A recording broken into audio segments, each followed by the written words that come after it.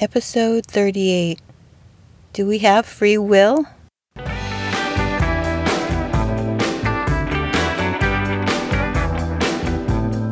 Welcome to the Caregiving Sandwich Podcast. I'm Lonnie, a mother, daughter, wife, and life coach. I'm here to show you that it's possible to keep your sanity, take care of yourself, and be a good caregiver, even with difficult family members.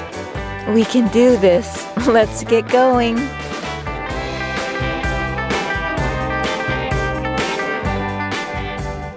I wouldn't wish caregiving on my worst enemy, said one caregiver.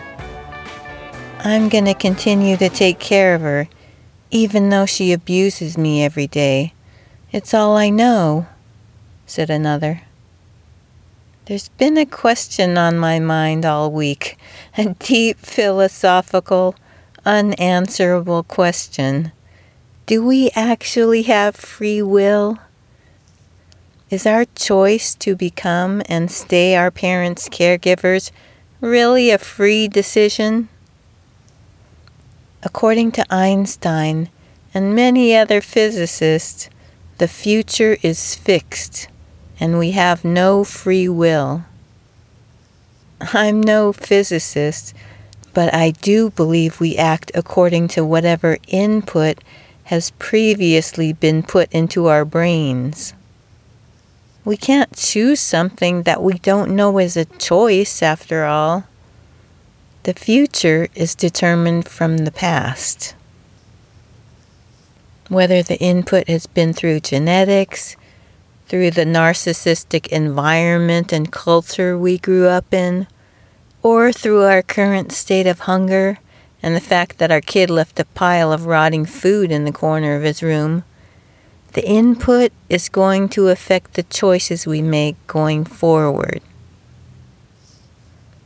Let's say your sister is born with more anxious tendencies than yours.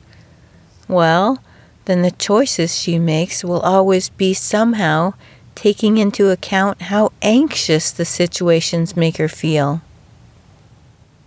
Maybe she mentally can't stand the idea that your mother refuses to poop in the toilet, and your sister decides to move far, far away from the situation and not think about it at all.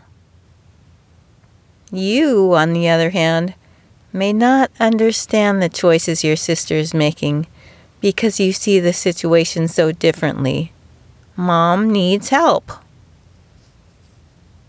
In another scenario, let's say you grew up in an Asian culture where the expectation is to take care of your elders and have them live in the Ohana suite in your family house until they peacefully pass away after sharing all their wisdom. In that case, your choices will always be made with that idea floating around in the back of your mind.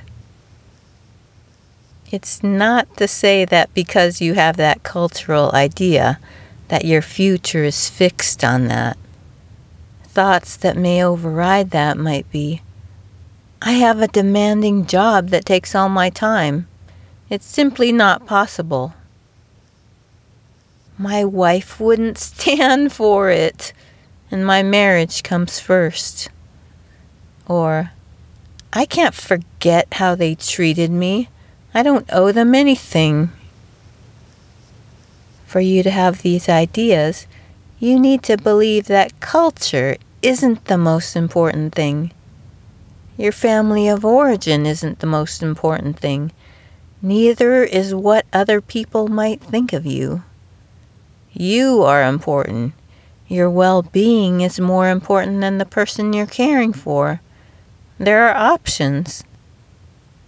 And these options come from something that you've learned in the past. For those of you that think you're stuck in caregiving situations that you wouldn't wish on your worst enemy, I give you two options. Either change your situation by believing that you are the most important person you need to care for, which you are, Or you change your belief. Maybe this isn't as bad as it seems, and I'm stronger and more resilient than I know.